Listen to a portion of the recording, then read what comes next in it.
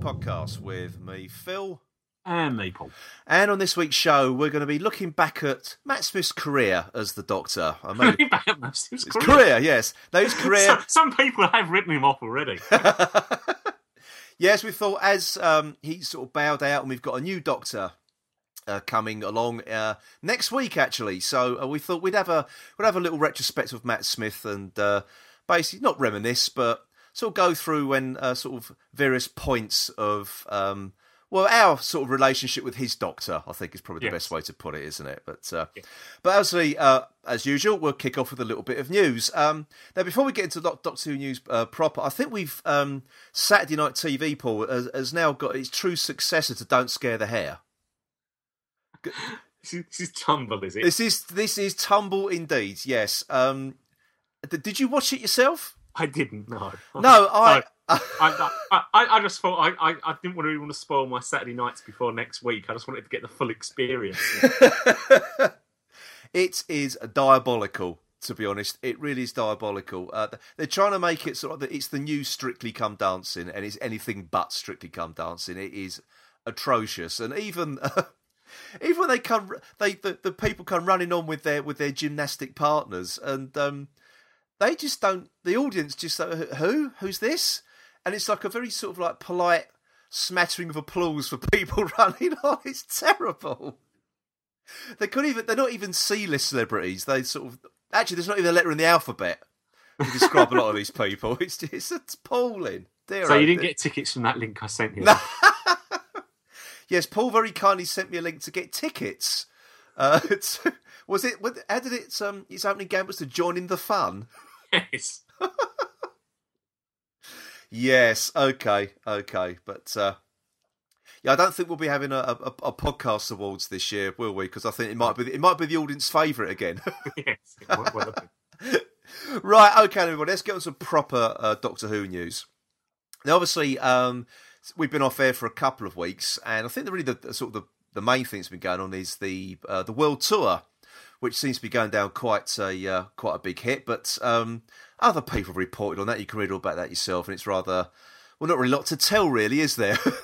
News-wise, it's the Jenna Coleman fashion show. It is actually, yes. Well, but I suppose the other one that has come out of this, she's taken to Twitter during the course of the tour. Now, I must admit, I haven't seen a lot of tweets of hers, but then again, I think a lot of it's been whilst I've been asleep, to be honest, because it's been sort of Australia and Korea and God knows what. So I probably missed a lot of the stuff. And to be quite honest, I haven't been paying that much attention to it. So, but anyway, one thing we have learned since we've been away is the transmission time on August the 23rd on BBC One. It will go at 7:50 PM with a finishing time of 9:10. That's quite... actually, it is the latest start for an episode of Doctor Who, isn't it? It's an odd one, isn't it? It is. 9:10 is just very late finish. It is. And I think it is pushing the envelope, really, for for kids staying up to watch it, really. Yeah, I mean, is this a sign of what the sort of content is going to be?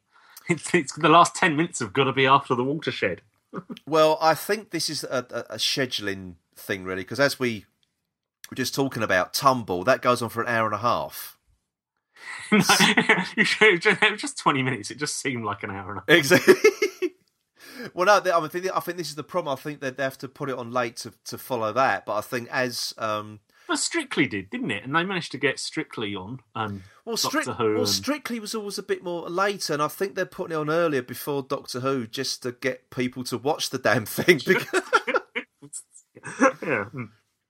Yeah, so I think there might be a little bit of false audience readings with Tumble. If this is on before Doctor Who... you know what the sad fact is, don't you, that Tumble's going to get the better figures? Well, yeah, because it will...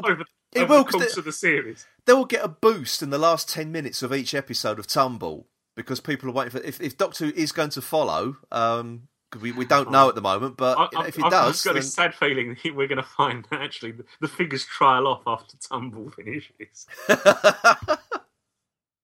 Oh, God. I do hope that doesn't happen. I do hope that doesn't happen. But finally, they've cancelled Series 9 to bring you Tumble 2. Oh, God. I should have watched Mr. Tumble, to be honest. But anyway, another thing that's happened since you've been away, we've now had a sort of an official teaser trailer for Deep Breath. Yeah. Which it looks pretty exciting, actually. I'm going to say it doesn't sort of give one hell of a lot away, but no, not any more than the trailer they put out for the series, does it? Really? No, exactly. It's got a bit more detail. All we know now is that the Tyrannosaurus Rex is in episode 1. That's one thing we have learnt from this particular trailer. But that's it. That is it, really. And but I just say I can't wait. You are, aren't you? You are like a kid before Christmas. I am a kid before Christmas now, actually. But it's in August. It's fantastic. Absolutely fantastic. So yes, the shape of things to come. I mean, it's not a very long trailer. Was it about 34 seconds in total? I think, but I think it does sort of give. I know you can't say a lot from a trailer, but I think it does sort of give away some of the tone that they keep sort of hinting at. That it is going to be different this time round. Yeah. Well, it's you can never trust trailers, though, can you? No, you can't. You can't. I mean, it's at least we haven't had him. At least we haven't had the Doctor kissing anyone. No. Which they've managed to shoehorn into most of the other pre-series trailers and whatever, haven't they? Oh God, yeah. That's for various different reasons. Whether to sort of lull you into a false sense of security or to piss off some of the older fans, I don't know. Yeah. It's probably the latter. But. I mean, it makes you wonder: is that just because there definitely isn't in this one that they can't actually they haven't actually got anything they can even hint at? Well, possibly, but I'm glad they're not. I'll keep a lot of it under wraps, though. I'm glad they're not sort of giving too much away. No, I really am pleased about that. Point is, they don't need to, do they? I mean, no. There's enough of a following now for it to be able to just say, look, this is coming. Exactly, yeah. I mean, there's so much excitement built up around this, and the publicity machine for Doctor Who has gone into overdrive this time around with the world tour previously, and now you're going to get the opening episode. It's going to be like simulcast across the globe. You've got cinema showings again. It's a massive deal now, Doctor Who. It really is, and it doesn't come out with a little fanfare anymore. We've got our tickets to the cinema showing next Saturday. Yes, if I can go. If you can go, we're still not completely sure yet. So this is going to be interesting. But no, I think I'll be going. But it's yes, indeed. Yeah. Now, actually, before at the end of the show, we'll sort of tell you about our sort of the upcoming episodes of the Who's He podcast, obviously during the course of the new series of Doctor Who. So we'll come to that at the end of our Matt Smith Spectacular. That's all I'm going to say. That's optimistic, seeing as at the moment I can't even commit to next week. Oh, I know. Now, the last sort of item of sort of Doctor Who news in inverted commas. Now, as we sort of said, the Symphonic Spectacular is due to hit the UK next year, as we reported sort of a couple of weeks back. Now, it's also announced that it's also going to return to Australasia as well, which is where it really kicked off, isn't it, really? Seems to be the home of the Symphonic Spectacular. So they've already got some dates announced for Australia and New Zealand next year, and it's fairly early next year as well. So... this precedes the... It does precede the UK one, yes, indeed. Now, it's going to be composed by Murray Gold's music, be performed by Australia's finest musicians and singers, it says here, including the Adelaide West Australian Symphony Orchestra and Sydney's the Metropolitan Orchestra. Now, we've got 4 dates here. So, Saturday the 24th of January 2015, it's the Adelaide Entertainment Centre. On Saturday the 31st of January 2015, it's the Perth Arena. Saturday the 7th of February is the Qantas Credit Union Arena in Sydney. And then Saturday the 14th of February is the Auckland Vector Arena. Okay. It's nice that it's all Saturdays. Yes, indeed. For so that families can go to it, can't they? Yes, indeed. Now, apparently tickets will go on sale to the general public from the 18th of August. So hopefully by the time you listen to this, that will be tomorrow. Because if we put this out on a Sunday. So there we go. Okay, right, well that's it for the news. But before we move on, it's time for Omega's Tat Corner. You pester me with trinkets! Now, these items of tat come courtesy, I should say, of Martin Havel from the Bad Wolf podcast, who very kindly put this into our Facebook group. Now, these items of tat, they have a Christmas theme, don't they? Yes. Yes, a bit early, I know, a bit early for Christmas theme, but, you've got to get your orders in early for this stuff. We talked about the kid waiting for Christmas, and here you go. Here we go. You really want to get in the mood. This will tide me over. So it's better than actually Entertainment Earth. Last time they tried to do Christmas decorations were going to be shipped in February, weren't they? In November, that was going to be, shipped in February. That really was planning ahead, wasn't it? So... This time, at least they've sort of got in the same year. Yes. Now, Paul, you forgot the tagline. You said Entertainment Earth. You didn't say bringing Hollywood home. Please, go ahead. I thought, but if it's not home by now, it doesn't want to come there. Exactly. There's no hope for it. It's run away. It's set up a new life. It's not coming back. It's left all its clothes on a beach, faked its own death, and come back again. Reginald Perrin styling. Now, obviously, these festive items, they are all Christmas ornaments, Christmas tree ornaments, I should say. Now, should we go through all of them, or just some of the choice ones? I've just seen the T-shirts glass ornament. Shall we kick off with that one? Because that is the weirdest one on the list, isn't it? It just is. I'm sorry. And that's saying something to a certain extent. But the other ones are sort of, you could almost say, yes, sort of, I can see it's a Doctor. If you're a Doctor Who fan that wants to put ornaments on, yes, there's the usual stuff, Daleks and Tardis, whatever. Yeah, and they're all the Teletubby Daleks as well. Yeah. Hasten to add. So nice bright colours with the reds and yellows and so forth. But yes, this is rather peculiar. It's a Doctor Who 11th Doctor T-shirt, glass ornament. so it's Christmas bauble in the shape of a Matt Smith T-shirt. What the hell?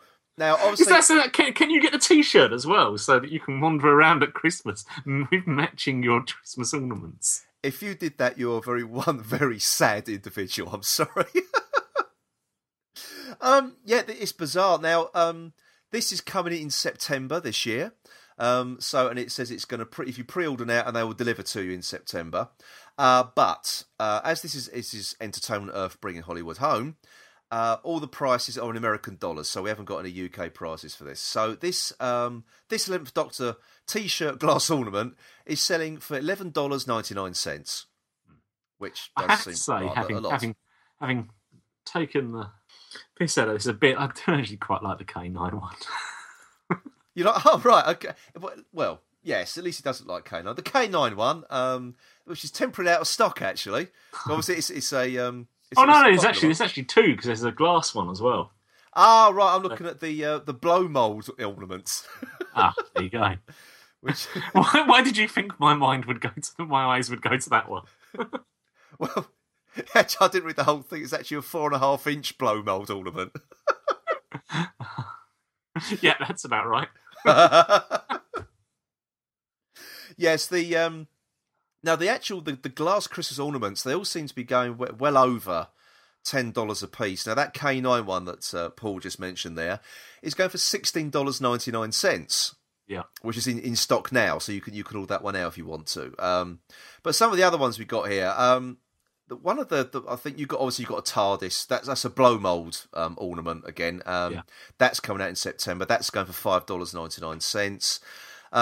All the Dalek ones, well, they all seem to differ in price again, don't they? You've got a blue Dalek, which is a 2.5-inch figural ornament, they call it. That's $5.99. Then you've got the red Dalek blow mould Christmas ornament, again, $5.99. The red Dalek one, did you say, is hot off the truck? Oh, is it? 8th of July. Yes, excellent.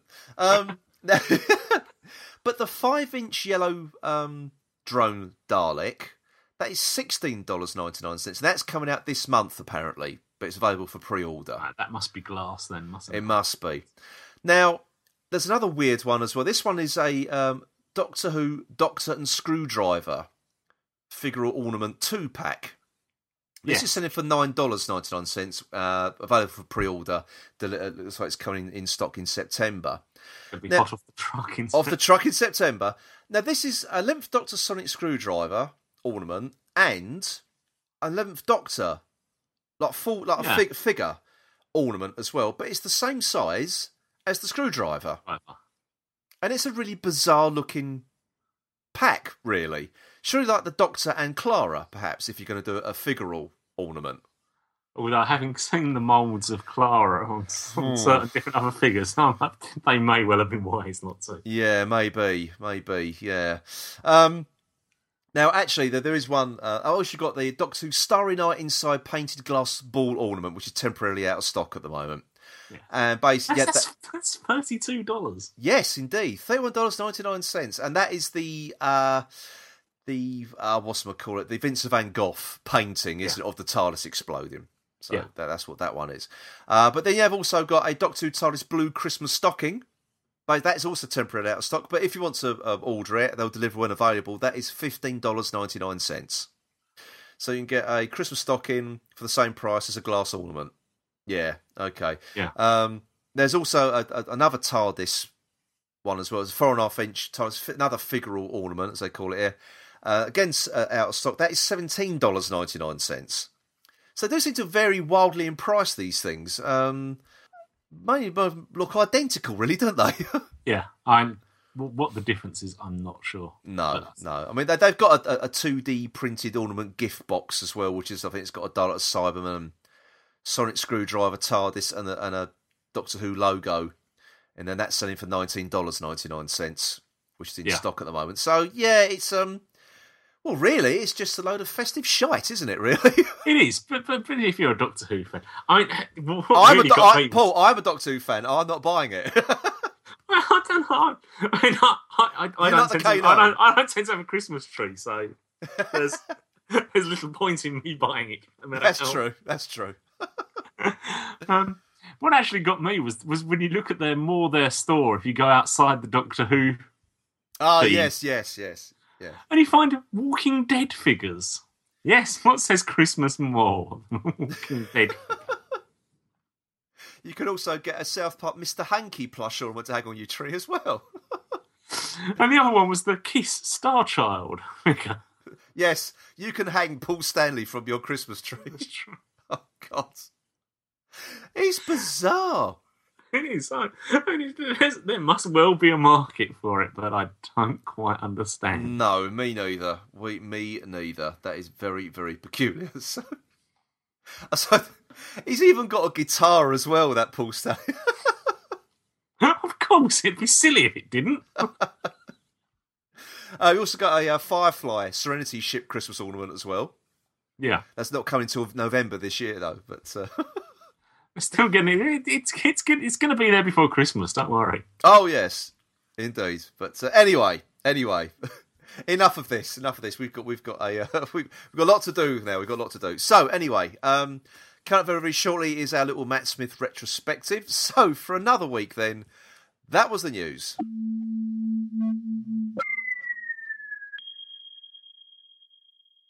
Okay, everybody. Well, now we're going to sort of have our little Matt Smith retrospective, and we're sort of trying to come up with some sort of structure for how we're going to go through this. So, but obviously, what we're going to sort of try and do here is sort of go from when he was announced in the role, the sort of try and remember sort of our reaction to it, fans' reactions, when we first saw him on screen, and sort of basically sort of praise it down through his tenure in the role as well. Go through our favourite episodes, our favourite Matt Smith moments, and our least favourite Matt Smith moments as well, if we've got any, of course. I've also got some listener feedback as well. I mean, thank you very much, everybody who has contributed. We will be reading out as much as we can, really. Yes. So we've got tweets and email feedback. Emails is the word he's looking for. It was indeed. Emails. There we go. Fax, telegrams. Yes, semaphore. Carrier pigeon. Smoke signals. Right, okay, so I think really let's start off with Matt Smith when he was announced in the role. And, well, that sort of came in January 2009 and sort of pretty much straight off the back of David Tennant leaving. It was a really quick turnaround to find out who the new Doctor's going to be. Yeah, the BBC suddenly you're going to find out who it is, wasn't it? Yeah, it was a special Doctor Who Confidential at the time. Remember that? Doctor Who Confidential.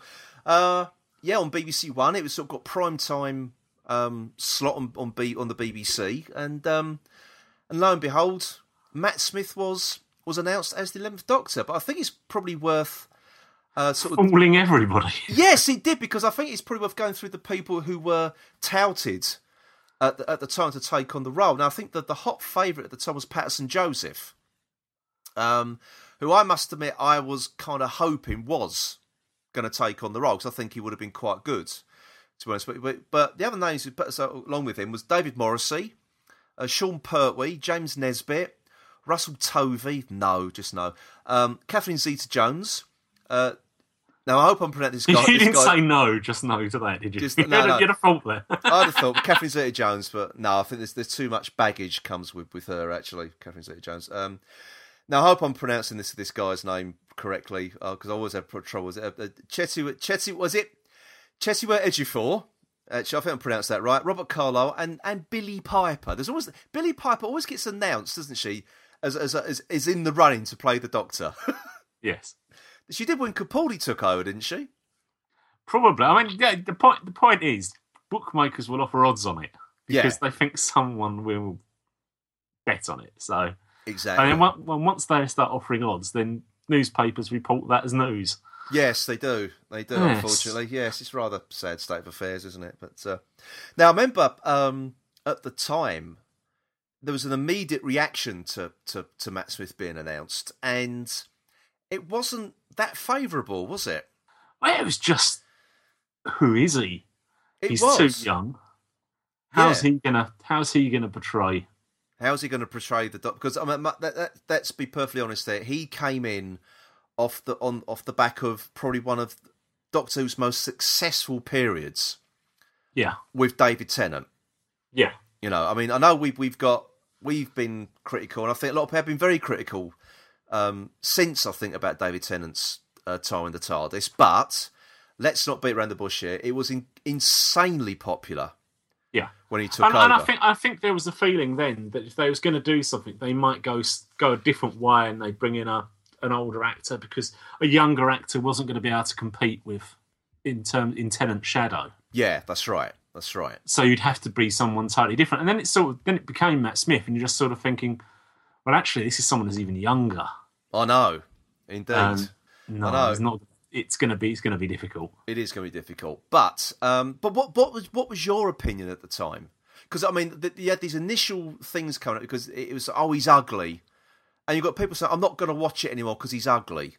Which I mean, okay, we have the same problem with the podcast, don't we? We do indeed. That's why it's audio only. Precisely. Yes, we do have faces for radio. Yeah. I mean, what was your thought? It was just a bit of a... I mean, it was actually the fact that he was slightly odd-looking that actually sort of intrigued me more than anything. Yeah. And because you didn't know what he was going to be like, there was a real sense of, I have no idea. There's no way I can prejudge what this Doctor's going to be like. No. I think that was the same for me as well. And then people managed to. People. Well, we'll come on to that later. We'll say people do manage to form opinions on the very slightest bits of news or evidence, don't they? Or so-called evidence, I should say. I've definitely not seen him in the other things he'd done. The limited other things he'd done. Yeah, well, I had seen him in the Ruby and the Smoke series that, or the couple of sort of couple of special things that Billie Piper did. But again, I forgot he was in it. To be honest, I didn't really sort of have any opinion on Matt Smith at all, and I think pretty much like you, it was sort of he's an unknown quantity. But for me, that made it more interesting. Yeah. And as you say, is an odd-looking bloke, Matt Smith. He has got a very strange face. But I think that's what sort of intrigued me at the time. Yeah, totally. It just was the fact that it was right, okay. Yeah, it was like that. Let's see where this goes. Yeah, indeed. But then, as sort of time went on and we started seeing like set photos and everything. I mean, what was your reaction when you saw the first time? There was that set photo from. I always misremember these, so you have to refresh my memory again, Paul. With the Angels two-parter from his first series. Yeah, which I've Time of Angels and Flesh and Stone, wasn't it? Yeah, and I think it was. Was it actually? Yeah, whether that was the two. Yeah. So, but there was... whether it was from the beginning or the end of it, I wasn't quite sure which the photos came. I think that was actually photos that was from the end of Flesh and Stone, isn't it? When she's waiting to be taken or back to. Yeah, prison. I think so. No, because there were the photos of River Song in a evening gown. Oh, right. So, but anyway, people were looking at these photographs and. I mean, what did you make of the costume that they picked for him? The tweed look. Because I must admit, at the time, I thought, well, is that? It didn't look very stylised, did it? And I think that was the problem possibly with, even if you sort of look at even Eccleston's look, it was stylised with the black leather jacket. Tennant's look was very stylised. Yeah, but to a certain extent, we sort of complained about this over stylisation of Doctor's outfits. It was enough. It was an odd enough. Again, something that you just thought, okay, I'm not quite sure about that. Not obvious. No, exactly. I think that was the thing because I thought there was a thought of, are they trying too hard to make the young actor look old? But no, it when you saw him in action in that outfit, you thought, no, it suits his Doctor. It does work. But then, of course. During the course of the filming, there was a lot of speculation on forums, and obviously you've got things like Gallifrey Base, etc., etc. And I think this is where the infamous sound clip came from Victory of the Daleks, which then made people immediately make up their minds that Matt Smith is going to be terrible as the Doctor because he can't act, based on one line of dialogue, which was a rehearsal.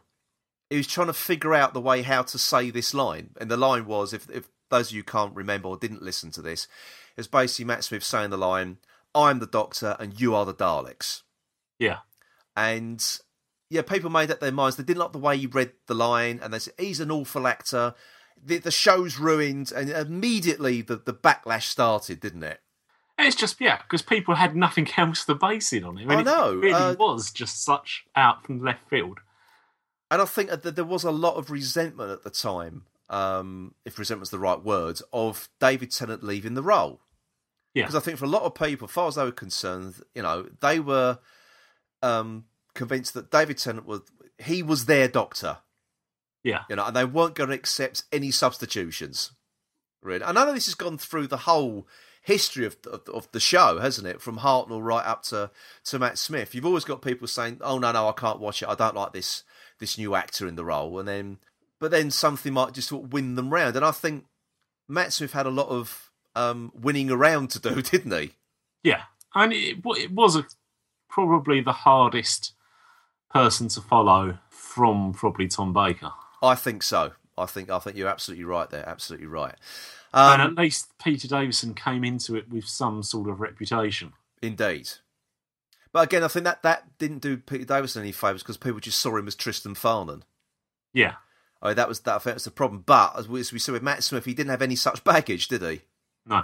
And I think there was a lot of it, actually, that people couldn't turn around and say, see, I told you who the next Doctor was going to be. I don't think anybody predicted it. No, nobody guessed that one, did they? Uh-huh. Absolutely not, absolutely not. So it was almost the case of, he can't be, because I didn't think he was going to be the Doctor, so he can't be the Doctor.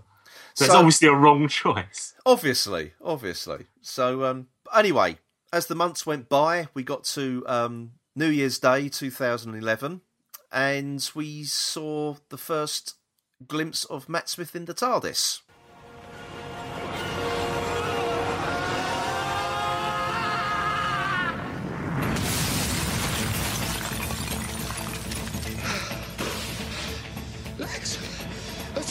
Legs. Good. Arms. Hands. Ooh. Fingers. Lots of fingers. Ears. Yes, eyes too. Nose. And I've had worse. Chin. Blimey. Hair. I'm a girl.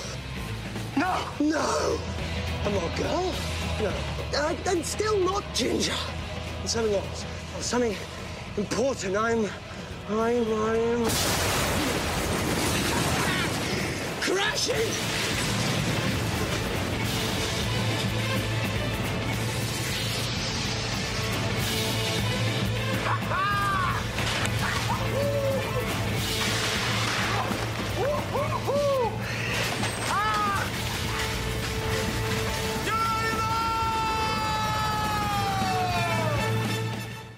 So what did we think of that? Because obviously he sort of popped up at the very last sort of seconds of a, how can I put it? A not very well regarded last episode for David Tennant, was it? Yeah. The previous crew, shall we say, did their best to give him a chance, didn't they? Yes, indeed. By actually making it like a case of, oh, thank God, that's over. Now, I think, though, that sort of few seconds that he had, I think that just sort of completely lifted the end of what was quite a mawkish and sentimental episode, an overly mawkish and sentimental end of episode. Kind of off the back of not a very good story anyway, you know. And I must admit, I thought David Tennant, you know, he was a good Doctor. Yeah, you know, he had his bad moments as well, but I think he was good. And, you know, good. Yeah, but I think it would have been possibly nice to have seen him do at least one more series with Moffat as producer and showrunner. Yeah. It just would have been interesting to see where he would have taken Tennant's Doctor, but obviously no, that wasn't. He decided to leave at the same time as RTD, so we got a new showrunner and a new Doctor all at the same time, and of course we didn't have very long to wait after that, did we? No, we didn't have very long to wait at all, and well, then we got 11th Hour, which everyone regards really as probably the best introduction to a new Doctor. And probably the hardest.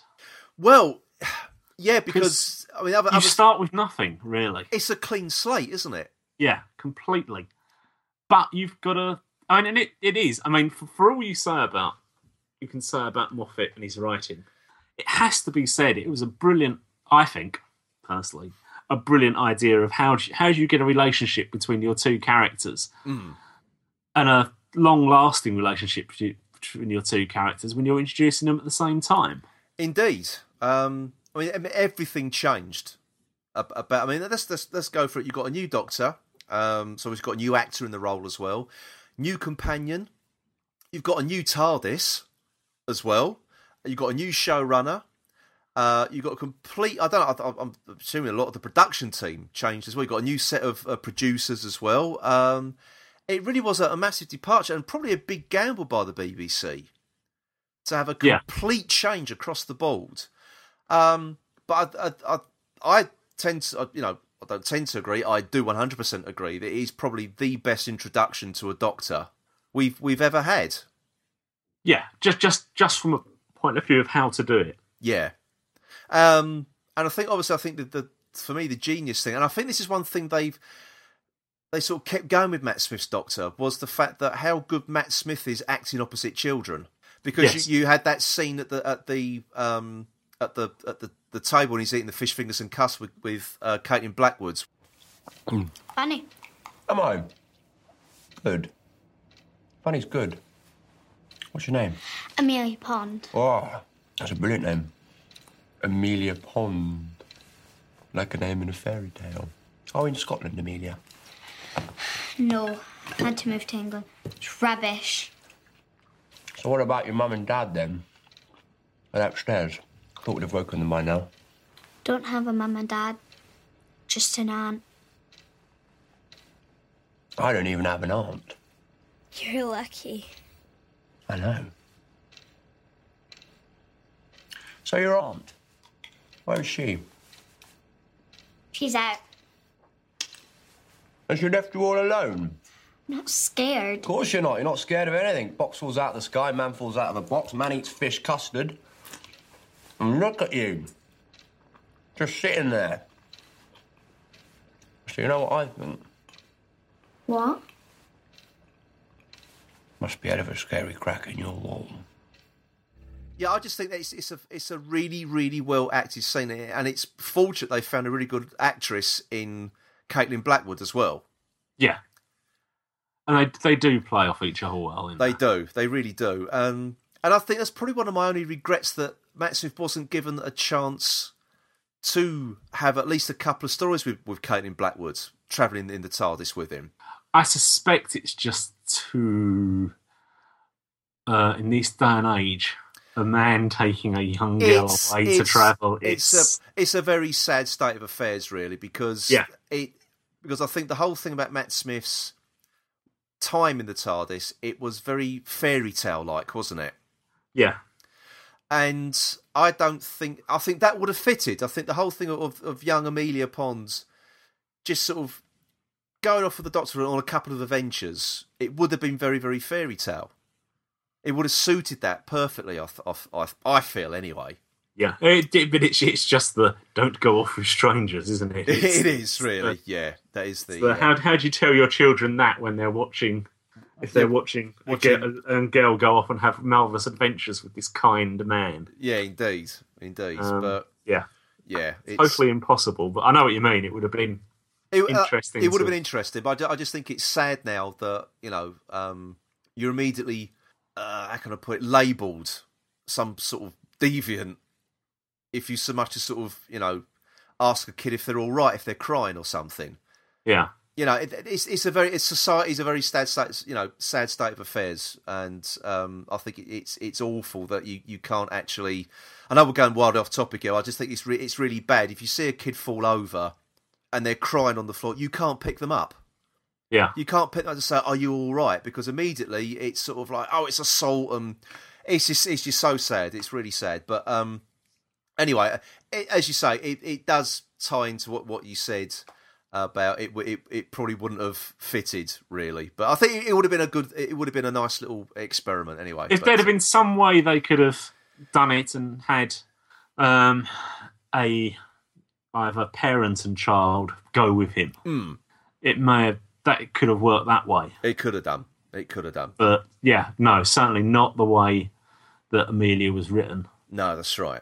So, unless they'd actually brought her aunt in as a main character, well, they could have done. Yeah, they could have done. But there was an awful lot of characters in that first episode in the 11th Fair, which you thought could possibly just go off with the Doctor, or you thought could be recurring characters, and they weren't really. It was only sort of Amy and Rory that did sort of become recurring characters. I thought the Annette Crosby's character was going to play a bit more of an important role. And she didn't. No, really. That was it. Just that one episode. But everyone says that episode was the best introduction to his Doctor. But as people sort of, sometimes they take a while to warm up to a new interpretation of the actor's interpretation of the role. So what did you? What was the point where Matt Smith you accepted him as the Doctor? What was the turning point for you? I think, to be honest, having watched it, I totally like the episode at that stage.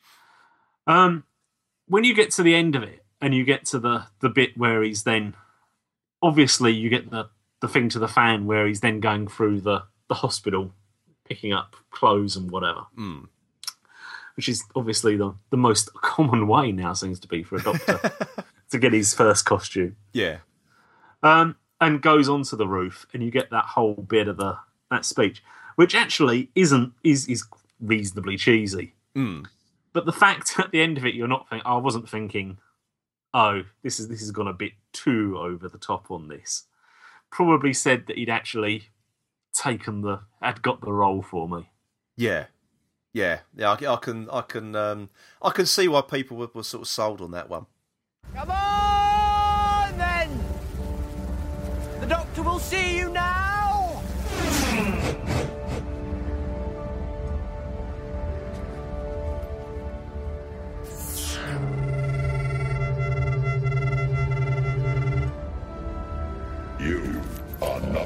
this world? No, but I've put a lot of work into it. I don't know. What do you think? Is this world important? Important? What's that mean, important? 6 billion people live here. Is that important? And here's a better question. Is this world a threat to the Atraxi? Well, come on, you're monitoring the whole planet. Is this world a threat?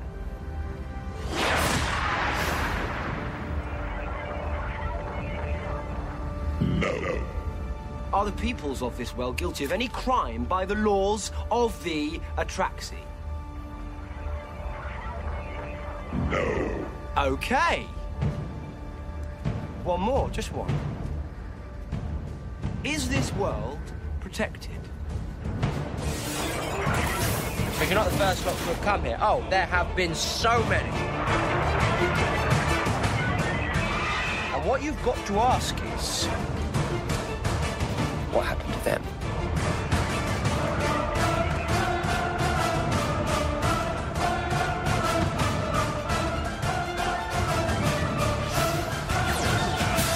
Hello. I'm the Doctor.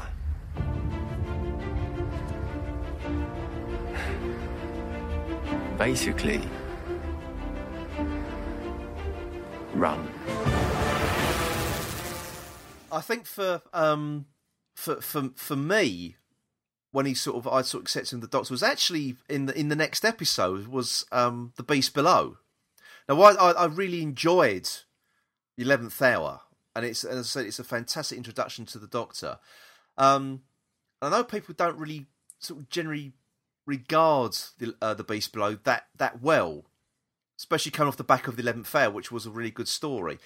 But there's the one bit in The Beast Below, and it's at the end when the Doctor discovers what the human race had done to that space whale. Yeah, and it's his reaction to that.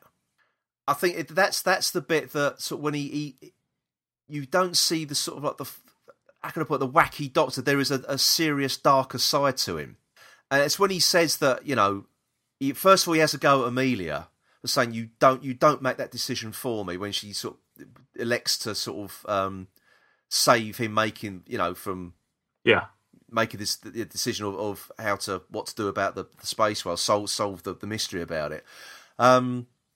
And immediately said, right, after this, I'm taking you back. You're going back home.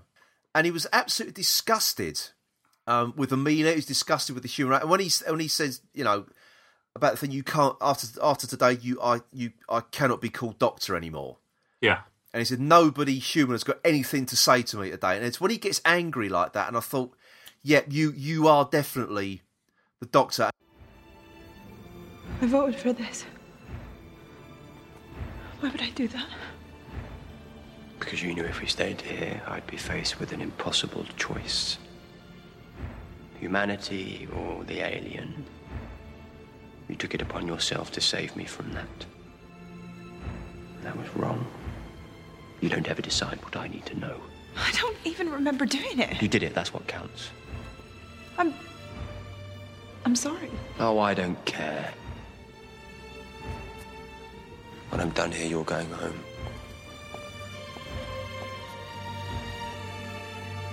Why? Because I made a mistake. One mistake. I don't even remember doing it. Doctor! Yeah, I know. You're only human. What are you doing? The worst thing I'll ever do. I'm going to pass a massive electrical charge through the star whale's brain. Should knock out all its high functions, leave it vegetable. The ship will still fly, but the whale won't feel it. That'll be like killing it. Look, 3 options. 1, I let the star whale continue in unendurable agony for hundreds more years. 2, I kill everyone on this ship. 3, I murder a beautiful, innocent creature as painlessly as I can. And then I find a new name, because I won't be the Doctor anymore. There must be something we can do some other way. Nobody talk to me. Nobody. Human has anything to say to me today? And it was just done differently to how David Tennant would have done it. Yeah. because I think David Tennant would have gone a little bit OTT with it. But I think he just pitched it. Matt Smith pitched that whole scene perfectly. For me, Matt Smith getting angry is just a quick explosion. Yes. Tennant, you get the sort of eyes start bulging, the teeth start gritting, don't they? Yeah, exactly. Yeah. Whereas suddenly the other bit where he does that well is in Flesh and Stone, where he's trying to talk Amy through to where they are by using the communicator as a homing device to them. And River Song turns around and basically says, "That's never going to work." And he just turns around and says, "Well, what have you got?" Yeah. That he's, that just comes from nowhere because he's just quietly trying to confidently talk Amy through. And she says that, and then it just suddenly turns around and it's, oh, okay, right, fine. Yeah, that's what I liked about it. And they kept that in all the way through his three series. Yeah. That quick to anger would be the best description. Yeah, flared anger, wasn't it? And then he'd almost sort of calm down again and get control of himself very quickly afterwards. But it just was that you sort of suddenly got this, oh, right, okay, yeah, you're not supposed to be taking the mickey out of him. You're not supposed to be. Yeah, this is not just a fun person. No, exactly. It's not like fun and games, and he's like acting the fool and things like that. But yeah, I think for his first series, for me, I thought he was utterly superb. I thought a lot of the writing in that series was good as well, because you had things like Amy's Choice, which I know was more of a Karen Gillan led episode, but his interaction with the Dream Lord, with Toby Jones, I thought was the Matt Smith and Toby Jones really bounced off one another. Yeah, during that, I thought that really, really good. There's the thing actually saying about. While we're talking about Matt Smith bouncing off of other people, Matt Smith actually does form very good partnerships with people in just little scenes all the way through. You've got that in Amy's Choice. I mean, actually, some of the scenes with Arthur Darvill, actually, them two, probably even more than with Karen Gillan, them two actually play off each other because they play that tension between them so well. Yeah, there's a slight antagonism from Rory towards the Doctor. And resentment. Yeah, indeed. And that, you're absolutely, I completely agree that it's so well acted. It really is. Even then going through to something from Series 7, like A Town Called Mercy, where you had his one-on-ones, and I've forgotten the character's name now. I can remember the actor's name, Adrian Scarborough. Scarborough, yeah. Yeah, I can't remember the character's name, but yeah. When you've got their sort of little, almost between the bars of the cell, Yeah. Some of those scenes are just, I think, brilliant. I think that's what he did really well, was actually just the quiet conversations with people. Well, of course, I mean, not only that, I mean, he also got a couple of, well, I was going to say a couple, but he got his first big speech, didn't he? At the end of Series 5, when he's addressing the alien fleet. Sorry, dropped it. Hello, Stonehenge! Who takes the Pandorica takes the universe. But bad news, everyone! 'Cause guess who? Ha! Listen, you lot, you're all whizzing about. It's really very distracting. Could you all just stay still a minute, because I am talking!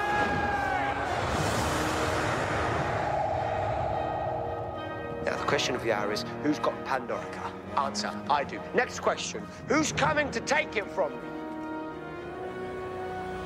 Come on! Look at me! No plan, no backup, no weapons worth a damn. Oh, and something else I don't have. Anything to lose. So, if you're sitting up there in your silly little spaceship with all your silly little guns, and you've got any plans on taking the Pandorica tonight, just remember who's standing in your way. Remember every black day I ever stopped you, and then, do the smart thing. Let somebody else try first. And that sort of became sort of like a mainstay of his character, wasn't it? Sort of giving the addressing everybody, because you had a lot of that. Again, you sort of more or less had that with in the Time of Angels and Flesh and Stone again, when he sort of talks about the one thing you should never put into a trap. Yeah, me. I actually quite prefer that to the Pandorica Opens one, to be honest. Watching it again, it just is a bit too. It's actually I can imagine Tennant giving that speech more than him, to be honest. Yeah, I know what you mean. It had that sort of feeling to it. It wasn't quite. I didn't think necessarily his Doctor. Yeah. Well, I mean, I've just literally just played that speech. It dropped this into the conversation there, but I think that sort of set up his Doctor. He would. I think that was the whole thing about his time in the TARDIS, especially for his first and second series. They were sort of building his character up to take on the whole armies and fleets of ships and stuff, and then that was sort of proved to be his undoing. Yeah, it was following on from where Tennant's character was going to being obviously what was said the lonely god, wasn't it? Exactly, yeah. And that was taking it to that extent that he was also the person people feared. Yes. Yeah, that's right. But obviously, during the course of Series 5, when it got into Series 6 as well, with Matt Smith, I think he made the show more popular. Do you think that's the case? Because I think at that point it got really, really massive, and it got bigger, especially abroad in the States. I think it was Matt Smith who cracked the USA with Doctor Who. It may well, in all things, be just a question of timing. I think Tennant was slowly building. I mean, there's always been a fan base in North America, and I think Tennant had really built on that and made it popular. But Tennant made it insanely popular in the UK, but I think not to the extent that Matt Smith did in North America. I really don't. Yeah.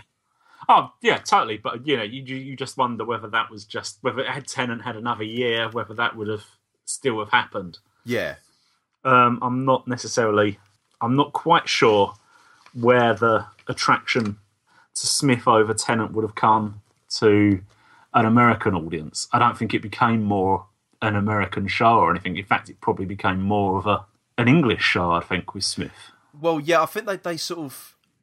I don't know. I don't know if Matt Smith's an eccentric person or not, but I think they played at the English or British eccentricities a lot.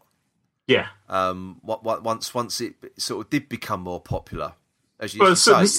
Just from the, if you're going to go to the costume, the bow tie and tweed. Oh God, yeah. Particularly. Yeah. But I mean, when that sort of became his look, but I did like the fact that it was probably at Matt Smith's own insistence, really, that he wanted his costume to evolve, and so come the end, you got the purple frock coat. Yeah, I mean, instead, it's never. It's always been one of those things. Is why should the Doctor always be in the same clothes? Indeed. And the companions have a chance to change, so why wouldn't he? Why wouldn't exactly? Yeah, I'd like the fact that he did evolve the costume, and I know a lot of people didn't. When it come in, they didn't like it, but for me, it's going back to the older.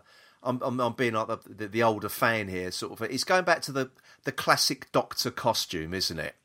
Slightly Edwardian looking. Do you know what I mean? Sort of like you got the frock coat look back again, and I've always thought and something that he could get away with. You couldn't have seen Eccleston wearing that, or Tennant, no, for that matter. Definitely not. But I like the fact that he put so much into the role, and he did sort of live and breathe it, and the amount of publicity he did for it as well, and they all did, to be honest. They all. Yeah. Give everyone an example. That time we went to the convention in Cardiff, he was everywhere, wasn't he? Yeah, he was doing like the stage Q&A. He was doing the press Q&As as well, autographs, photos. He come back in the auditorium to watch the Series 7 trailer as well. He was just everywhere, wasn't he? But he gave the fans what they wanted. Yeah, he was particularly good ambassador for the show. I have to say that. Yes, definitely. He really got what the audience wanted from the show. Yeah. And carried it forward. Yeah, definitely. Now, we've gone through, vague sort of touched on Series 5, but Series 6, his second series. Now, I had a lot of problems with that particular series. There was not a lot I liked in there.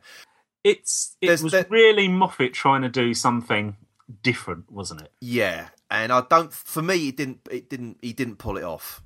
No. Really. And I think really that has he tested the waters with Series 5, didn't he? And the Kraken. Yeah. Which worked, I think, really well. Because it was subtle and it didn't really, in most of the episodes, it really was a secondary thing. Or, even in Flesh and Stone, it worked well because it gave you an answer to the problem without the Doctor having to sacrifice himself. Yeah, that's it. But I think the problem for me, and it ruined the character for me with Series 6, was it was really River Song was the whole plot arc. I think once you found out who she was, and I think that was a little bit hokey as well, that she was Amy and Rory's daughter. I think, spoilers, I just ruined it for people who didn't know. But I personally feel it was improbable. I know we're talking about a show about time travel inside a police box, and but I just found it improbable. It ruined the character because it took all the mystery out of her. So I think the River Song became less interesting. But a lot of people liked that show, and it brought a lot of younger fans. Also, I could put teenage fans to the show because it had the doomed romance aspect to it. I suppose back to where we were towards the end with Tennant and Billy Piper. Yeah. Now, I have to say, from Series 6, it is the ones that are more standalone. That are the ones that I tend to like. Doctor's Wife is utterly fantastic. And again, you've got that with Matt Smith and Saran Jones. Yeah. Again, it goes back to what you said about he forms very, very good partnerships with people. Yeah. And their interplay was fantastic. And right at the very end, she said, I just want to say hello. And she sort of dies. And Matt Smith sort of wells up. But again, it was very underplayed. Yeah. There was just sort of one shot and then he turns around, doesn't it? Doesn't have to say anything. No, he just sort of sniffs, doesn't he? Sort of like it's like he's trying to hold back. Yeah. Bursting out into tears, and then just sort of turns his back, and that's it. And I thought they're fantastic. But then you got things like the God Complex as well. I think also The Girl Who Waited. I have to say, even because I've actually rewatched some of these because we was going to be doing this. Yeah. I actually quite like the three of Night Terrors, The Girl Who Waited, and The God Complex. Now, a lot of people don't like Night Terrors, which I've never understood. No. When you think about a lot of... I've got... I'm now trying to think back to what our review was. Again, I'm going to find myself being one of them. But watching it again... I think I did like it. I rewatched all of Series 6 before we started with... we're recording this evening, and there's still a lot I don't like, but I think what I probably missed out on before was how Matt Smith lifted a lot of it, because I just didn't enjoy a lot of Series 6 at all. I didn't like the story arc. I didn't know what they did with River Song. I found it incredibly annoying come the end. And I think I missed out on what a great job Matt Smith was doing all the way through it. Yeah, even if you take, obviously, of the non-arc ones, The Curse of the Black Spot. Yeah. It's still, yes, that is supposed to be pantomime, and yeah, he gives it a full over-the-top performance on that. Yeah. But because it was meant to be pantomime, it wasn't meant to be a serious story. No. And he did that quite well. Not necessarily my favourite episode by a long shot, but you can still see that he was... It was giving him a different angle to play. Yeah. And he went to town with it. Yeah, I thought it was utterly. I mean, it was really great all the way through it. I mean, it's probably it's a shame it's taken me this long to realise what a good job he did through that, because I couldn't get past the whole plot arc thing in Series 6. But by the time we get to Series 7, his third and last series, well, really that is to my mind, because they're so, because you had the series break in the middle of the run, and really, I mean, I think we said this at the time, it really should have been labelled Series 7 and Series 8. Yeah. Not Series 7A and Series 7B. They was far too different. Wildly different in tone, weren't they? Completely different. Yeah. But again, I thought he carried a lot of the... There were some bad episodes when the Ponds were still there, which I think at the time we probably said we kind of liked, but on reflection, sort of watching it now, the Power of Three, which I think at the time I said I liked, it's not that great at all, really. It's just got no story. It hasn't. Is the problem. There's nothing to it. There's only one, I think, in terms of only one saving grace of the Power of Three, is just the bit when he turns around and says, "When did you drop the left bridge?" Yeah, and that is, and you realise obviously who that character is. That's another thing. That is probably the only saving grace to that episode. I think so. I mean, things like dinosaurs on a spaceship isn't that great either. It really isn't. It's enjoyable enough if you take it for what it is, but I think as an episode of Doctor Who, I don't think it's really sort of, cuts the mustard, to coin a phrase. I've rewatched A Town Called Mercy, and I actually really enjoyed that. Now, I must admit, at the time, more than I did the first time. Yeah, even. Yeah, I think there's. But as I said, it's Matt Smith who saves a lot of it. But by the time we get to the Snowman Christmas special, I thought he was brilliant in that. It was back to form again. Yeah, for me with the song, because you had the whole Clara mission. I know people haven't really taken to Clara yet either, but I like the pair. I like their interaction. To be honest, I like Jenna Coleman and Matt Smith together. They do work. It would have been nice to have seen how they developed, and whether Clara could have been given. The problem with Clara is she just became too much of a plot device. She did. She in her own right was the plot device rather than being the companion. Yeah. And it'd have been good to have seen if she could have taken on the companion role to him, because I think she was. Yeah. Again, they bounced off each other really well. It's difficult to find somebody he didn't really bounce off well. Though, That's true. Yeah. I mean, I like the fact they try to do something different with the campaign by making them, the sort of like the focal point of the story arc, or whatever you want to put it. But I think it sort of stopped from becoming a proper full-on companion. I think you're going to get that now with Capaldi's Doctor. Definitely. We hope, yeah. We hope, yeah. I think she's going to be like a proper companion now. But yeah, well, hopefully. I mean, that should have run her story, you'd have thought, has run its course in terms of being the plot arc. Exactly. But obviously, during the course of Series 7B, we have probably one of the most, along with End of Time, Parts 1 and 2, you got the Rings of Akaton in there. Now, this was, I think we gave it a bit of a rough ride when we reviewed it as well, if fifth memory serves me well. But I just don't think it was aimed at us. No, it wasn't. It wasn't. Now, it's a very peculiar episode. It was written, I think, at the last moment, wasn't it? I mean, it was different enough. It was different. And now this is the one of the issues I've got with certain Doctor Who fans, because they keep asking, because they Joss Whedon did a very successful musical episode of Buffy the Vampire Slayer. These people now seem to think that every single popular episode should have a musical episode. Okay, so they keep hassling Moffat, are you going to do a musical episode of Doctor Who?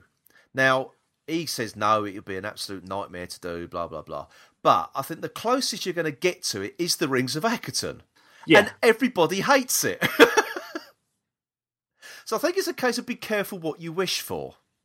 Yeah. Like I say, it just wasn't an episode that I liked, but But you do get another Matt Smith big speech, don't you? Yeah. Yeah. Can you hear them? All these people who lived in terror of you and your judgment. All these people whose ancestors devoted themselves, sacrificed themselves to you. Can you hear them singing?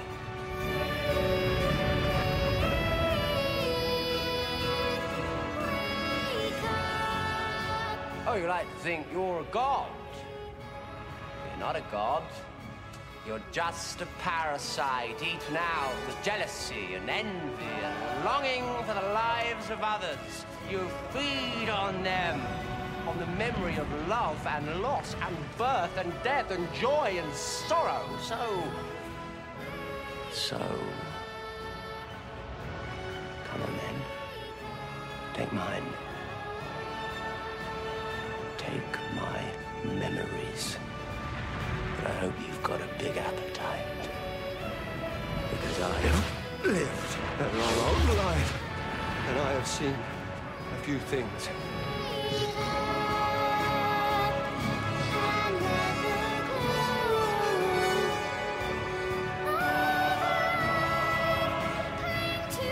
I walked away from the last great Time War. I marked the passing of the Time Lords. I saw the birth of the universe, and I watched as time ran out. Moment by moment, until nothing remained. No time, no space. Just me. I walked in universes where the laws of physics were devised by the mind of a madman. And I watched universes freeze and creations burn. I have seen things you wouldn't believe. I have lost things you will never understand. And I know things, secrets that must never be told, knowledge that must never be spoken, knowledge that will make Parasite God's place. So come on then, take it! Take it all, baby! Have it! You have it all! Now, obviously, people have sort of got other, most famously, Colin Baker to read that particular speech out as well, which he did a bloody good job of, actually, because it was sort of just sprung on him at a convention.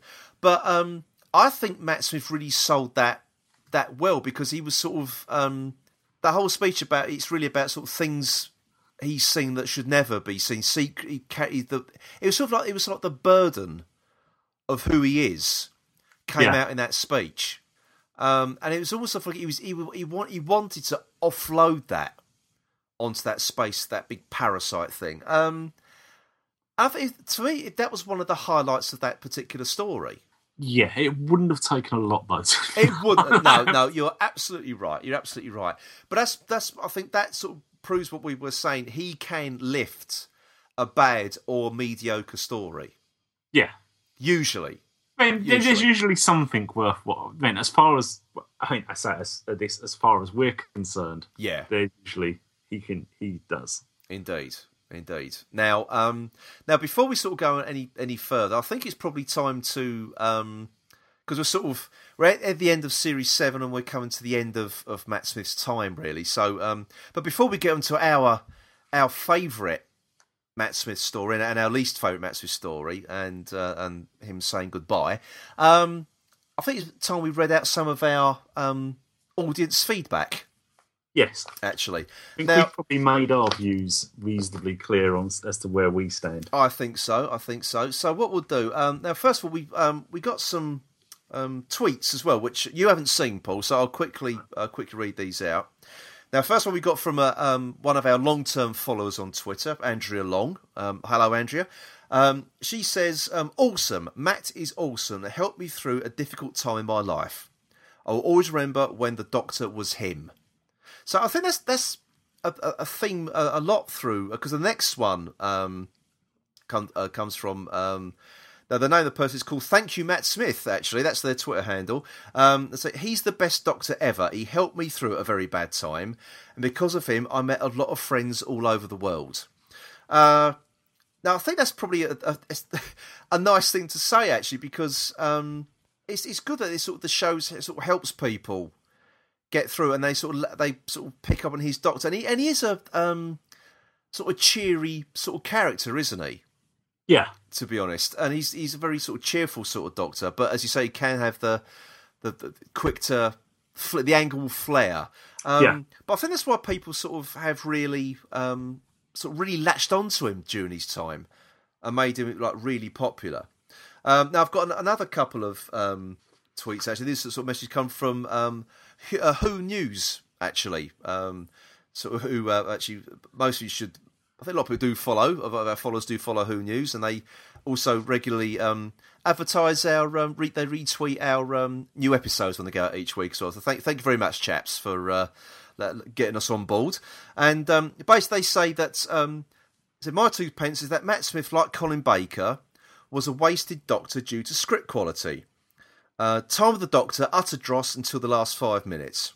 At which point, poor Matt Smith gets some decent dialogue at last, and then shines like a supernova.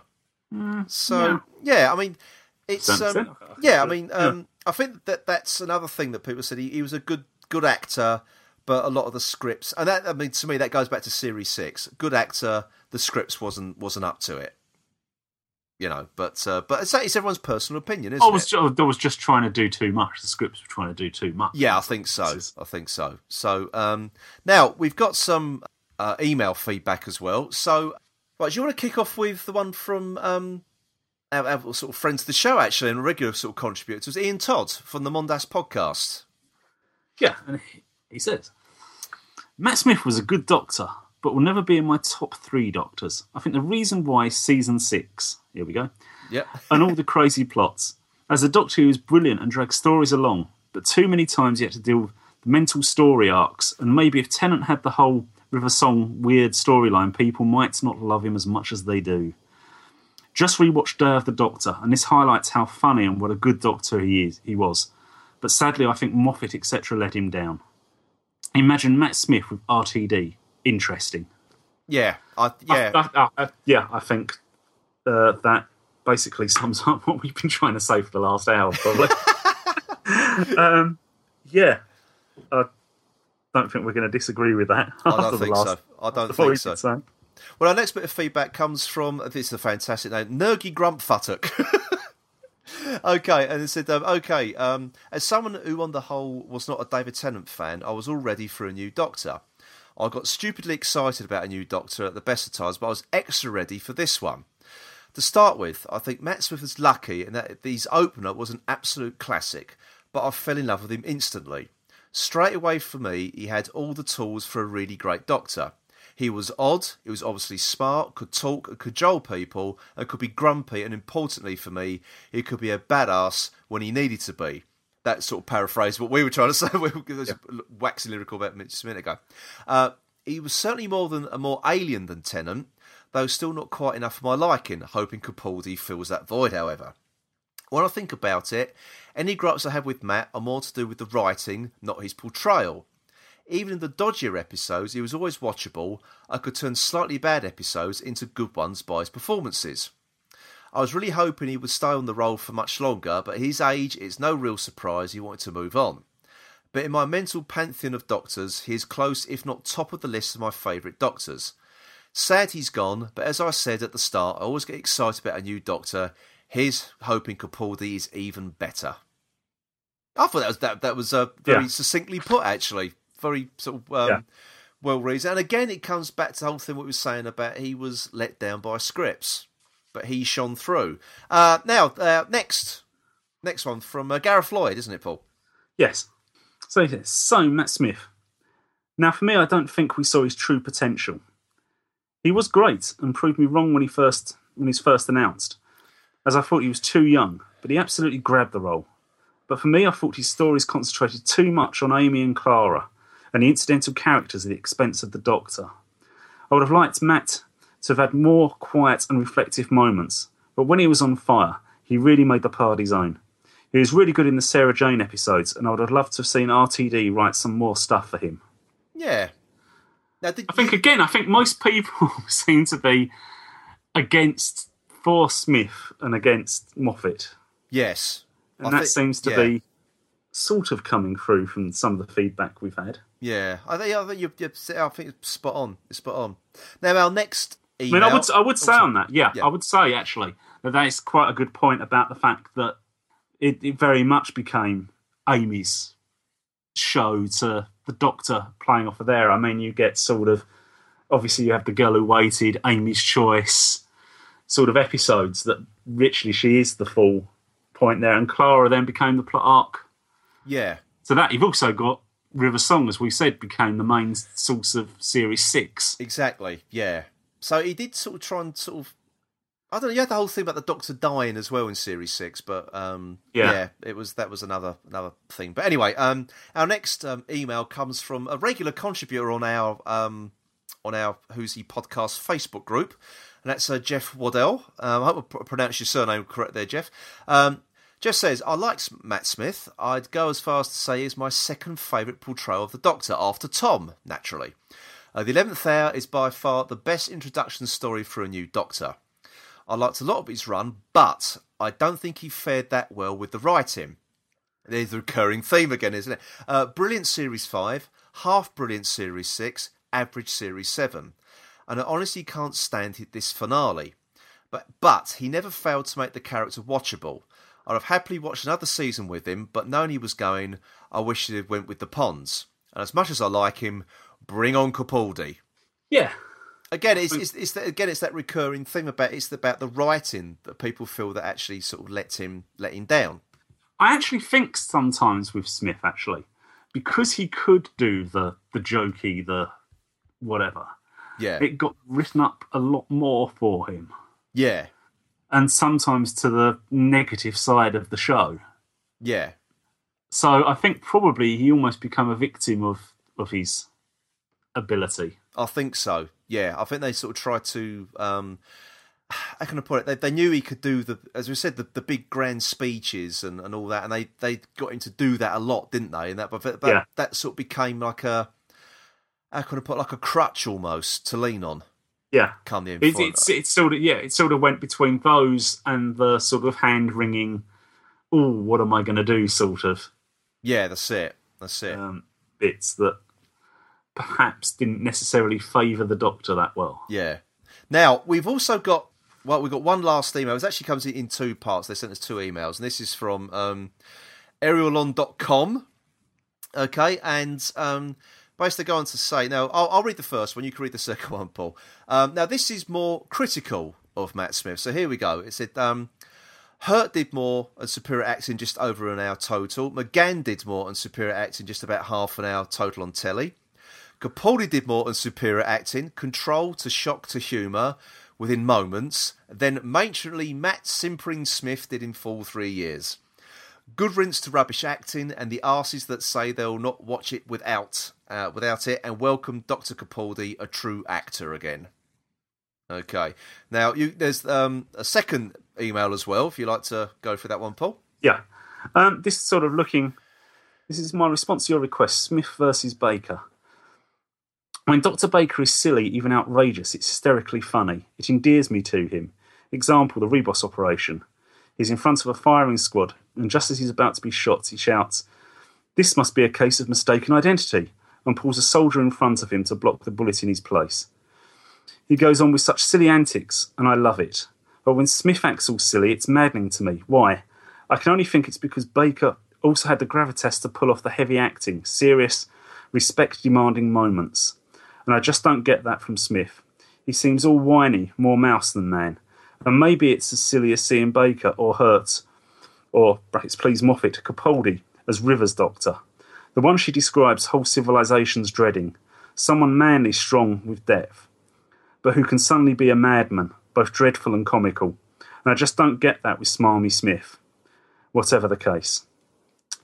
So glad for still being able to see Baker in his prime. Like water in the desert since Tennant left. And Capaldi, who seems more the Doctor in the silent photo than Smith in the entire series, promises more of the same. So a completely radical view on on Matt Smith there. Well, in our small poll, which is rather small and can't be considered to be a reflective. No, it can't be. No, it's, how can I put it? It's an opinion. It's different to our view. Different outfit. I don't agree with it. I don't agree with that view at all. But as I say, we wanted people's views and opinions, and we got them. I mean, and if you're going to compare him to Baker, then how many are really going to? Well, they're not really going to, unless you meant Colin. I did talk about the Rivals operation. Yeah. So I was going to say that probably would then really put Smith in his place if he's comparing. If that's in the comparisons with Colin. No, give Colin Baker his due. He is a good doctor. Again, he was another one lumped with really let bad. Down by, really yeah, let down by exactly. Scripts, Yeah. I don't know. I mean, I can see what he means. I mean, I come back to the fact that I think because Smith did the hand wringing and the I don't know what I'm doing sort of doctor well, and the pulling faces, I think he got written that way, and the more it became like that, the more it became. I mean, if you look at the earlier stuff, from Series 5, that wasn't quite so prevalent. No, it wasn't. We've talked about the Beast Below, and I think that's a very much a harder doctor there. Definitely. Yeah, so as I say, he does turn on the hard, stuff when he wants to, Yeah, and Time of Angels and Flesh and Stone. Yeah, I think it's when you get down to the Curse of Black Spot and those ones, it becomes a bit more. Now, before we sort of, I can understand that view of the whiny doctor. Yeah. Now, before we get on to the sort of Matt Smith's last episode, what do you think is your favourite Matt Smith episode? As in the favourite episode of his period, or the favourite episode of him? Of him. Because this is about him, isn't it? So, what's your favourite? Or do you need to think about it more? No, strangely, and it wasn't probably necessarily the one I would have thinking about it. It wasn't probably the most obvious one I was going to say. Okay, I was thinking sort of in the terms of actually the Beast Below. Having watched that again was actually very good for him. Yeah, and I think I was thinking Big Bang.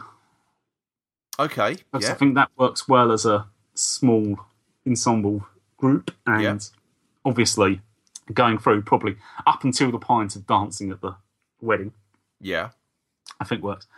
But I'm actually having totally. We've been down on Series 6. Yes, okay. I find myself going for the God Complex. Okay. What's the reason for that? Just because through most of that, I mean, from the point you get the rooms all have nightmares in them, and he says about that's broke the mood. From that point on, it very much becomes a very serious doctor. Yes, he does. And a doctor that's desperately trying to work out what's going on because he's to save people. I mean, and failing at some points. And even the scene where they get the Minotaur caught in the spa, and just the conversation, even that bit where he's interacting with that is brilliant, I think. Yeah, I can understand that. It is one of the better episodes of Series 6, isn't it? Anyway, regardless. And even the bits where he leans into Gibbis and says about you're one of the most ancient races, and I thought it was because of your cowardice. But your cowardice is sly, and evil, and whatever. See, that's what I mean about he can turn that on. He can turn on that because the way he did deliver that was quite threatening. Yeah. He can do it. That's what I say. I think it's an incredibly versatile actor. One of those things where you just actually wasn't expecting him to do that. No, not at all. I think my favourite episodes, because I was sort of thinking, again, I was sort of watching Series 6. I thought he is utterly fantastic in The Doctor's Wife, which is a well-written episode anyway. But I actually come back to the Pandorica Opens. Yeah. That's my favourite Matt Smith story. And it's nothing to do with the big speech or anything like that. I just like the fact that he's quite sort of fairly quiet and contemplating and trying to figure out the mystery. Yeah. And all the way through, he thinks he's right. He thinks that he's got the weapon. And the way Matt Smith sells that, he thinks he's got the upper hand, and it's the look on his face at the end when he realises that he's been trapped, and the way that the Cybermen are dragging him off to be locked in the Pandorica, and it's the panic he tries to get across. It's the panic in his voice when he realises he's going to be locked in this thing for eternity, and he's sort of like, please don't do it. Yeah, because he knows what's gonna happen, and yeah, but what they're trying to stop is actually going to happen because they're trying to do it. Yeah, and I love the way he plays that, and it's one of my favourite things that he's done. But also, you could also tie on the Big Bang with this because it's a very, very small ensemble cast. Yeah, and you've got the really nice scenes with him after dying in the Pandorica, talking to Amy, saying goodbye. But I just love what he does in the Pandorica Opens. Yeah, I just really love that. I just love that bit at the end where he's panicking, and I don't think any other Doctor actor who has played the Doctor could quite pull that off. Yeah, because I think they did try and make Tennant sort of panic a little bit, but again, it was the bulging eyes, gritted teeth, and sort of shouting sort of thing. But there was panic in his voice, and in Matt Smith's voice, and I loved that. I thought that was really good. But what about your least favourite Matt Smith? Have you got one? That's the thing. Have you got one? I was actually trying to work this out. I wonder if we're going to get an email from our friend that's going to give us 26 episodes. I was struggling because there is. I mean, even if you look at what I'd say to be poor episodes in terms of like Curse of the Black Spot, I think what he does there is he does take it to the pantomime level, which is where the story's supposed to be. It was required, wasn't it? So yeah, I'm probably, and it's one of those ones where you think that it is probably the story that is, or my dislike of the story that is taking me there. Two ones. Closing Time I've just never liked, and even his performance in that doesn't redeem me to want to go and watch that episode. I'm probably going back to The Power of Three. I just don't think there's enough in that for him. I mean, other than, as I said, the one line of being about when did you drop the left bridge? The whole bit probably over the top with the heart stopping and then restarting was probably just a bit too much in what wasn't meant to be a pantomime episode. No, probably not. No. So probably, actually, in reflection, probably Power of Three, I think, is probably my least favourite. What about you? Well, I was sort of trying to wrap my brain on this one because I said he does lift a lot of bad episodes or mediocre episodes, but the one that sort of stuck in my mind, really, where I really don't think he did give a good performance, was Nightmare in Silver, because you had that whole the dual role thing, and he played the cyber controller Doctor. It was over the top. Yeah, it was too over the top. But so rumour has it he wasn't happy with that episode himself anyway, because I think he was given I think they were getting him to carry the story, and they were getting him with the whole dual role he had, and I think it showed. I think that if there was any dissatisfaction from Matt Smith, it came through in his performance there. I can see that. Yeah, and I think for that reason, I don't like it. I don't like the episode. I don't like the episode anyway because it's very badly written. The Cybermen are treated appallingly in that particular story. It's got annoying children in it as well, which goes against what I said that Matt Smith acted well with children. He doesn't in this one, and I just think he didn't look like he was enjoying it either. Yeah. So yeah, for on that basis, I don't like his performance in that particular story. So, yeah, but I find it hard to disagree with that. Actually, now you said it like that. But, okay, yeah. It's it's just not well remembered at all, that one, is it? So, but anyway, now we sort of reached the end of Matt Smith. Really, we've got the Day of the Doctor, the 50th anniversary special, which again I thought he acted brilliantly with John Hurt and David Tennant in that, and the scene with Tom Baker at there, which could have gone over the top. Yeah, easily have gone over the top, because as we know, Tom Baker is the king of overacting when required. But I think all you need to do there is to be able to react, and he does. Yes, that's very well. He does. And I think actually, getting back to some of Matt Smith's better performances, just while the three of them are locked in the cell. Yeah. And he's not really doing a lot. No. And you get Tennant getting all shouty with him. Mm.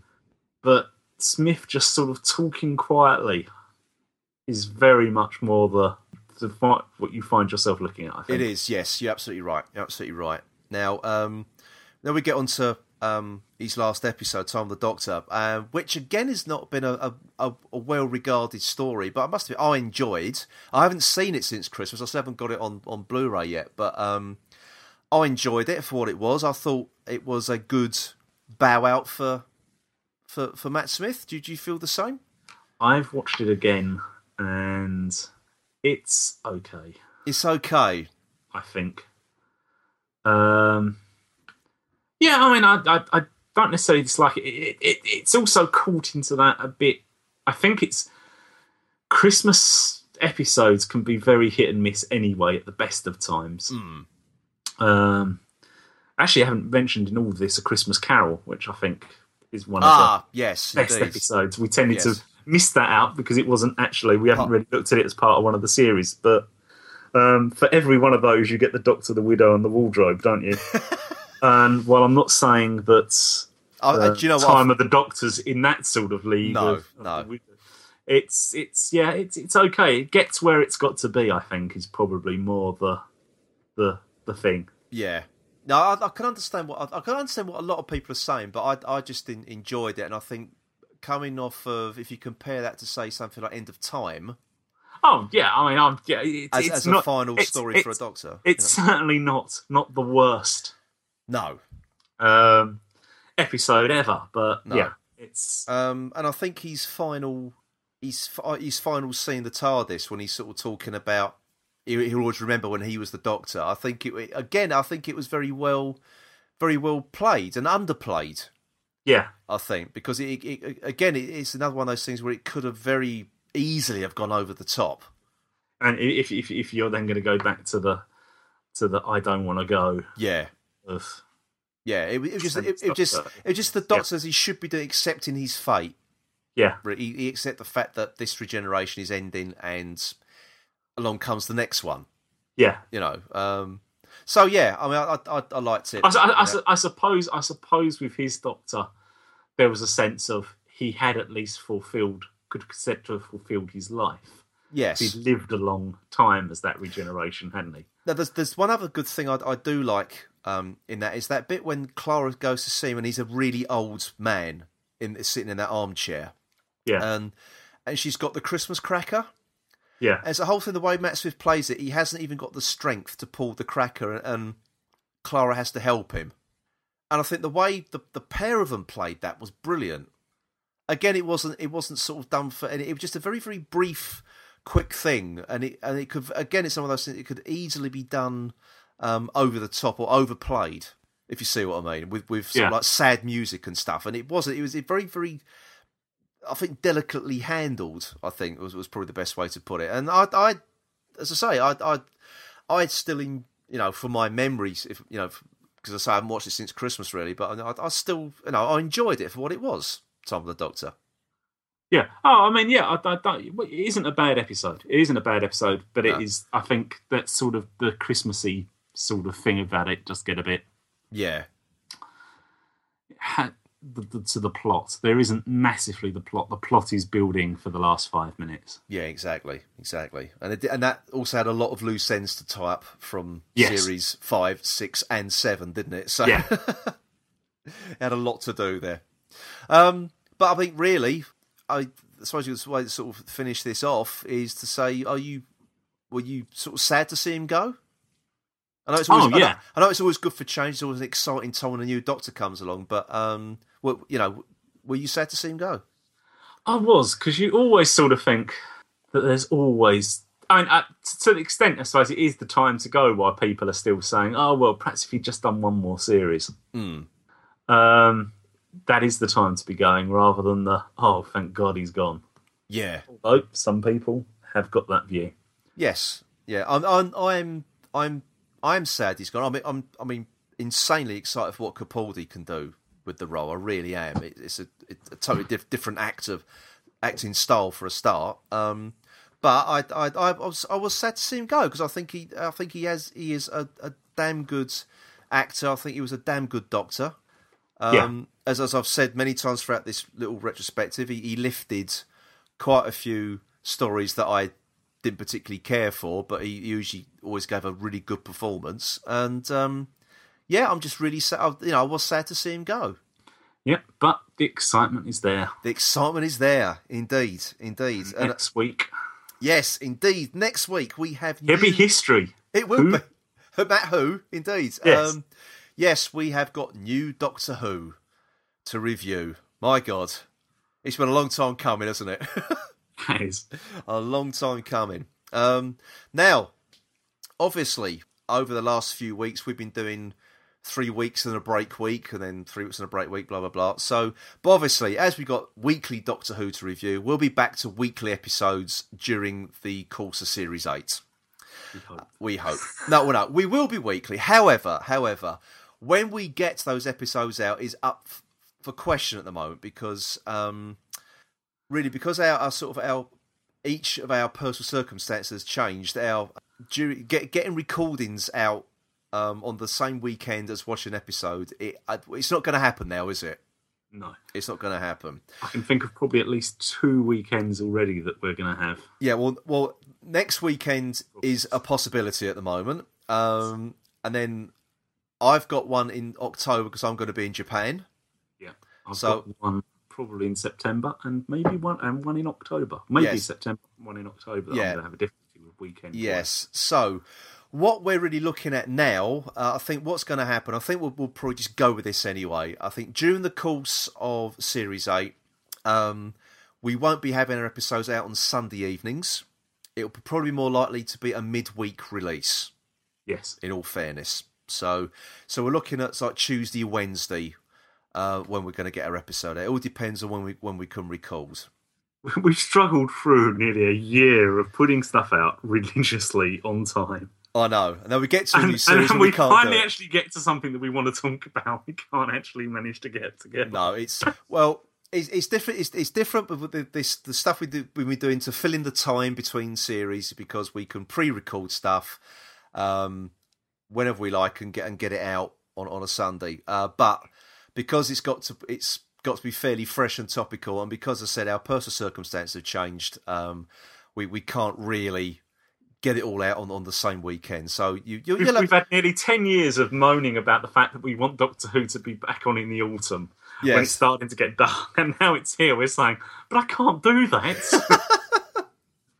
Oh no, it's a sad state of affairs. So, but anyway, that's the plan going forward. That's the plan going. We will review every episode. You may just have to wait for it. You might have to wait a little bit longer than normal. That's all we're saying. So we're not guaranteeing it's going to be worth waiting for. Yes, just you're going to have to wait for it. You can wait a bit longer for your mediocrity. So, So that's it. So next time you'll hear our voice, we'll be reviewing Deep Breath. So it's goodbye from me, Phil. And goodbye from me, Paul. And to play us out, we're going to leave you with Matt Smith's final scene in the Tardis from The Time of the Doctor. It all just disappears, doesn't it? Everything you are, gone in a moment, like breath on a mirror. Any moment now. He's a-coming. Who's coming? The Doctor. You are the Doctor? Yep. And I always will be.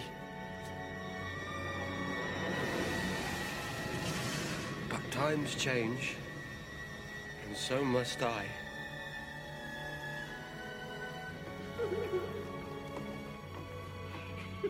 Amelia.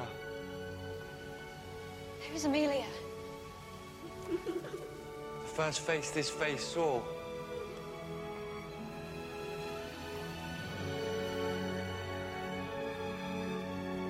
We all change. When you think about it, we're all different people, all through our lives. And that's okay, that's good. You've got to keep moving so long as you remember all the people that you used to be.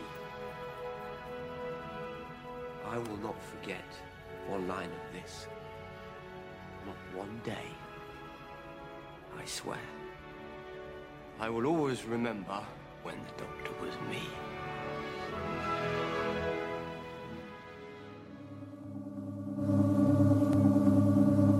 You were listening to the Who's He podcast. Please visit our website at whos-he-podcast.co.uk. You can also follow us on Twitter at whos_he_podcast. And please also join the Who's He podcast Facebook group. The Who's He podcast is a member of the Doctor Who Podcast Alliance.